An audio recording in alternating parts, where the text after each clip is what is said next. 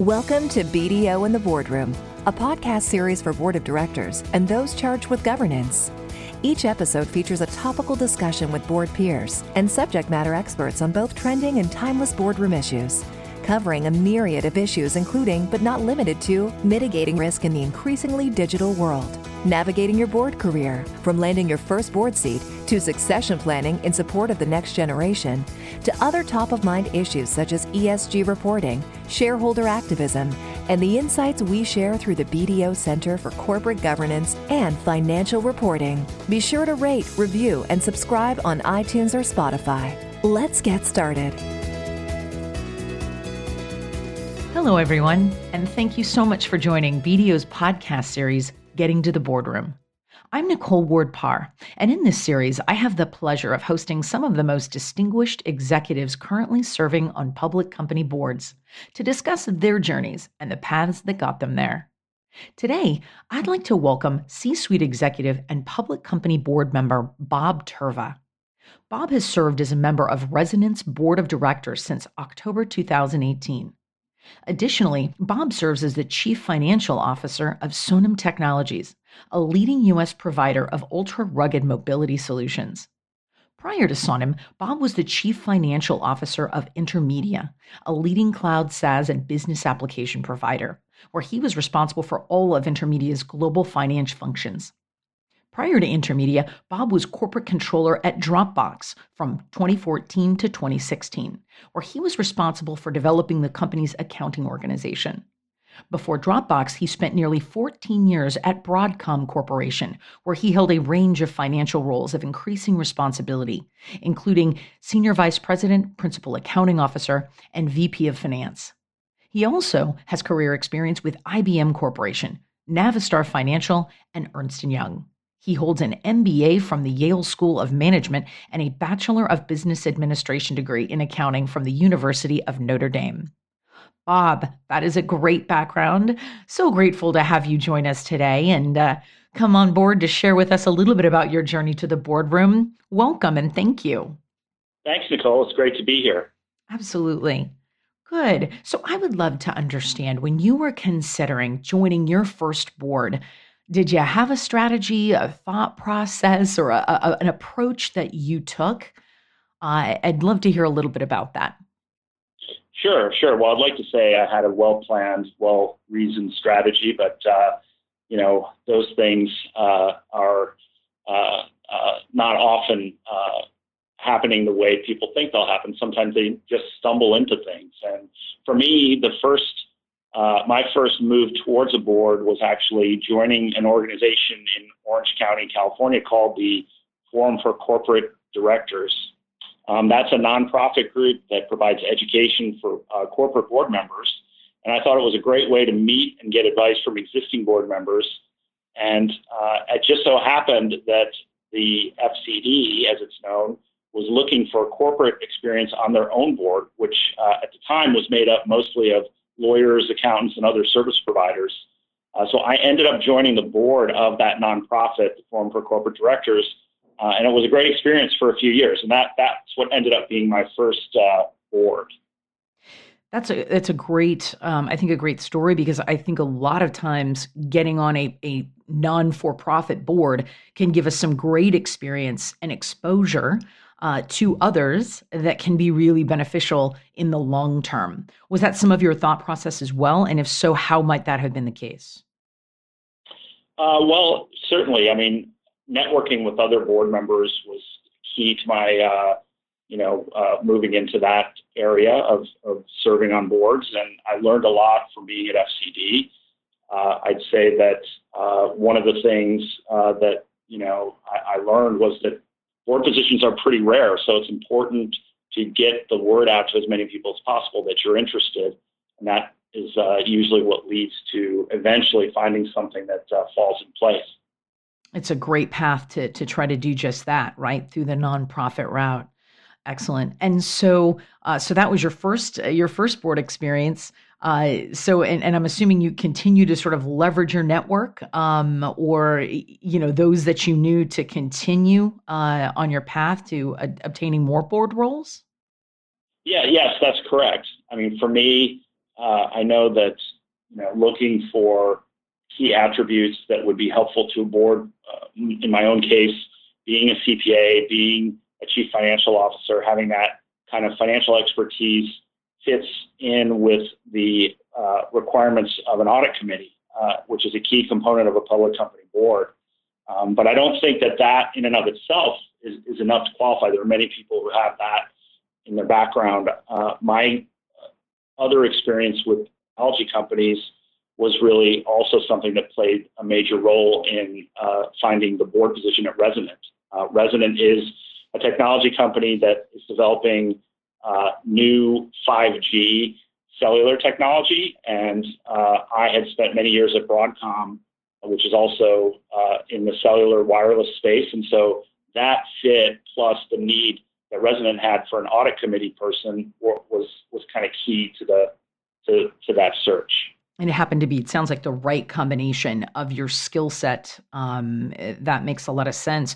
Was there someone that identified you and said you would be great for this? Or did you have, you headhunted for the role? I mean, how did it materialize that you found out about it and then went through the process? Sure. Well, actually, in my case, there was a little bit of luck involved because Resonant was looking for a CFO, and they actually called me because of my CFO experience, and I actually ended up talking to the company in that sense of possibly becoming the CFO. And that ended up not working out, but at the same time, their audit committee chair resigned for another role. And so they had an opening on their audit committee just as I was interviewing with the board for a CFO role. And it just so happened that they thought, well, if it's not going to work out on the CFO side, why don't you become our audit committee chair? Actually, everybody on the board thought you'd make a good addition to the team, and we'll just move the chair over to this other side of the table. Great timing. Yeah, absolutely. No, that makes a lot of sense. And so, the saying goes, we know what we know, but sometimes we don't know what we don't even know we don't know. And I would love to know, as you stepped into that position, what were the unforeseeables? What was the, because clearly you had some very particular expertise, which resonated, pardon the pun, with Resonant, but which resonated with the board and why you would add value in an obvious way. What were some of the areas that were gaps in your experience that you identified once you were on the board and you're like, wait, oops, I'm going to need to know that, or, oh, I should, that's an area of opportunity of growth or development. What was that? Or if you can speak to that at all. Sure. Well, it's, I had the experience from being on the corporate side. So I presented to boards. I've been part of board meetings and audit committee meetings through the years from my corporate, wearing my corporate hat. And I'd always approach these meetings in a sense of having to prepare for them and bring something to the table for the board to review. And so doing the opposite of that, where you kind of sit back and wait for someone else to come in with something, and you're trying to give advice or trying to sort of review the material that they send and give them feedback is really challenging if you haven't done that. I mean, it sounds simple, but in reality, you kind of want to reach in and help create some of the material yourself. And becoming a reviewer and an advisor it takes a little bit of practice. So I'd say that's one thing. Another thing is, as I said, my experience was, in the broader board meeting with many participants and presenters, and then after that, the management team leaves and the board talks among themselves, and so that's the part that was interesting to me. I hadn't been used to that, and there's certainly discussion around the effectiveness of management, how good of a job they're doing. Do we need to replace the CEO or the CFO? And that to me was something that I hadn't experienced. It was kind of funny because it made me think back to my days of walking out the door thinking I did a great job and wondering now if the board was talking about replacing me as soon as I left the room. And so, yeah, that's an incredibly different perspective that you get when you're in the board seat versus when you are, like you say, in that CFO role, right? eye-opening for sure. And so any mistakes, and I know that's sort of a vulnerable question, but because I think, we've all made them at times, but were there any mistakes that you made that were really great learnings by chance that you could share?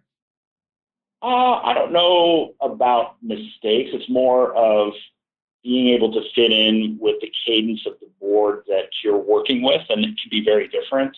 Some boards are very, very focused on procedure and proper minute taking and motions and all the other things that you would see carefully scripted board meeting. And other boards kind of just are lax on that. And they like to communicate amongst themselves, and there's kind of an assumption that they've approved all these things or during the course of the meeting, even if there are not formal votes that are taken. It's kind of a group consensus. So I think, coming in and trying to force order where there is none can be a mistake.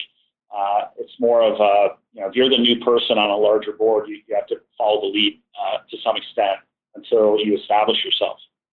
Got it. Fair enough. And in terms of the conversation around diversity right now, there's a lot of that as it relates to boards. And I would love to know if there are specific measures or things that you've done to facilitate further diversity on the board or to be a proponent of that diversity. And how important do you think that is, all of those things, if you will?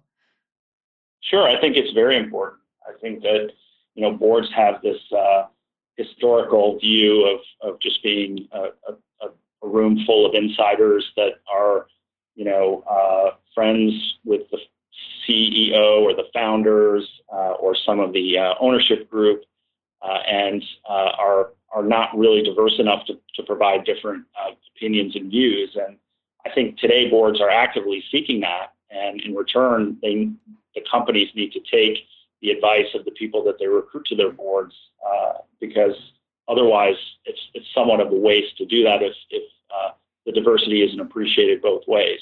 So I think you can see that changes are being made every day to move away from an old-fashioned board and into something that's more modern, where you have a wide range of opinions and views.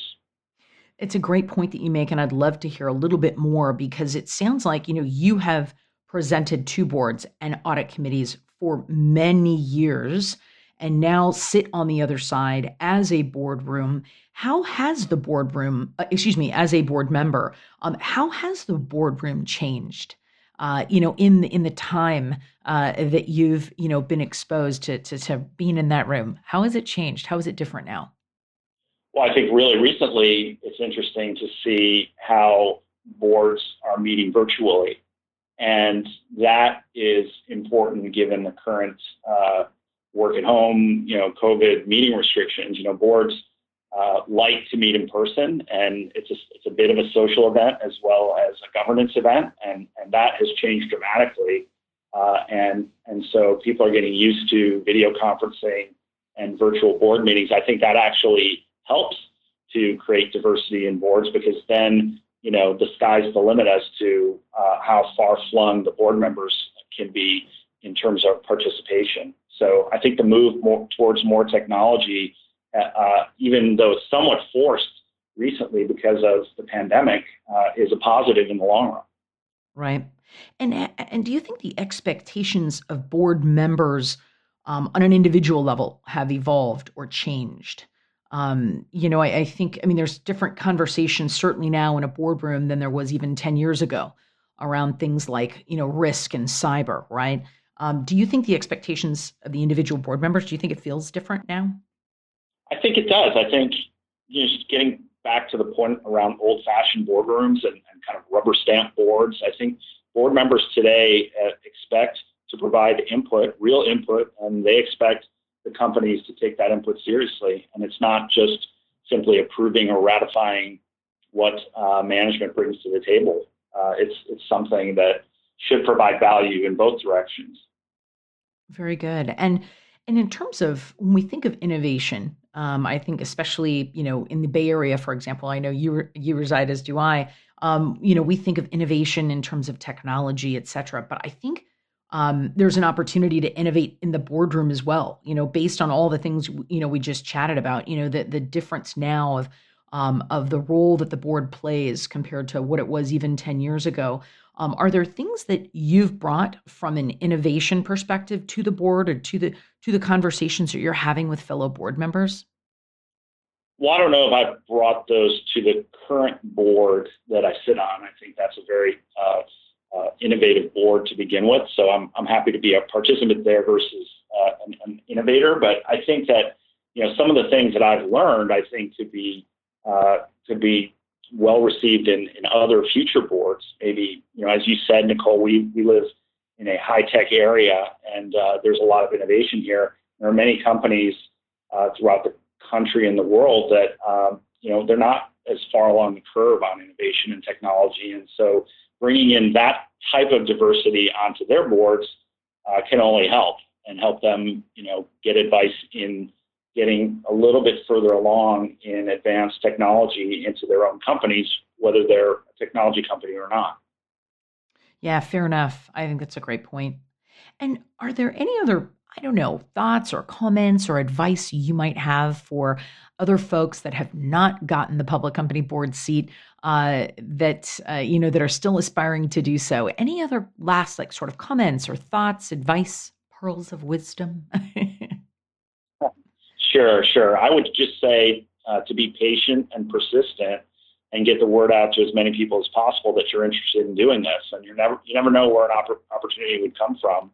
As I mentioned, my own opportunity really came from a CFO search that morphed into a board search on the fly. And so it was something that was unexpected, but the openness to talk to another company just to find out more about them is what will lead you, down the right path. And I do remember, before I had become a CFO, I had gone to, BDO and other roundtables about how do you become a CFO, right, for aspiring CFOs. And it's sort of the same story. You keep pushing and somebody has to give you the opportunity eventually. But it's probably not as easy as it's, just the first door you knock on. And so I think it's important to, as I said, get the word out as far and wide as possible and be prepared for some rejection and people saying you don't have the right experience. And then eventually, once you get that opportunity, take advantage of it. Great words of wisdom and advice there, Bob. That's super helpful. And thank you. Anything else on your side? Any questions that I didn't ask you that I should have? No. I think you covered it. I think this was a great chance to chat about this. Well, and your background, obviously, and your path is great experience to share. Lots of great takeaways there. Like you say, you never know where something's going to lead. You're interviewing for a job, and all of a sudden, it flips into a board seat. So I think it's a wonderful story and some great advice for our listeners. And Bob, I'm just grateful for your time, and thank you so much. Best of luck with all of your endeavors, and be safe. Thank you so much. Great. Thanks a lot, Nicole. Thank you for listening to BDO in the Boardroom. Past episodes and related insights are available at bdo.com/BDO Boardroom. Or you can go to iTunes or Spotify to rate, review, and subscribe. The views expressed by our guests do not necessarily reflect the views of BDO. For more information on the BDO Center for Corporate Governance and Financial Reporting and the resources we provide, visit bdo.com/BDO Knows Governance.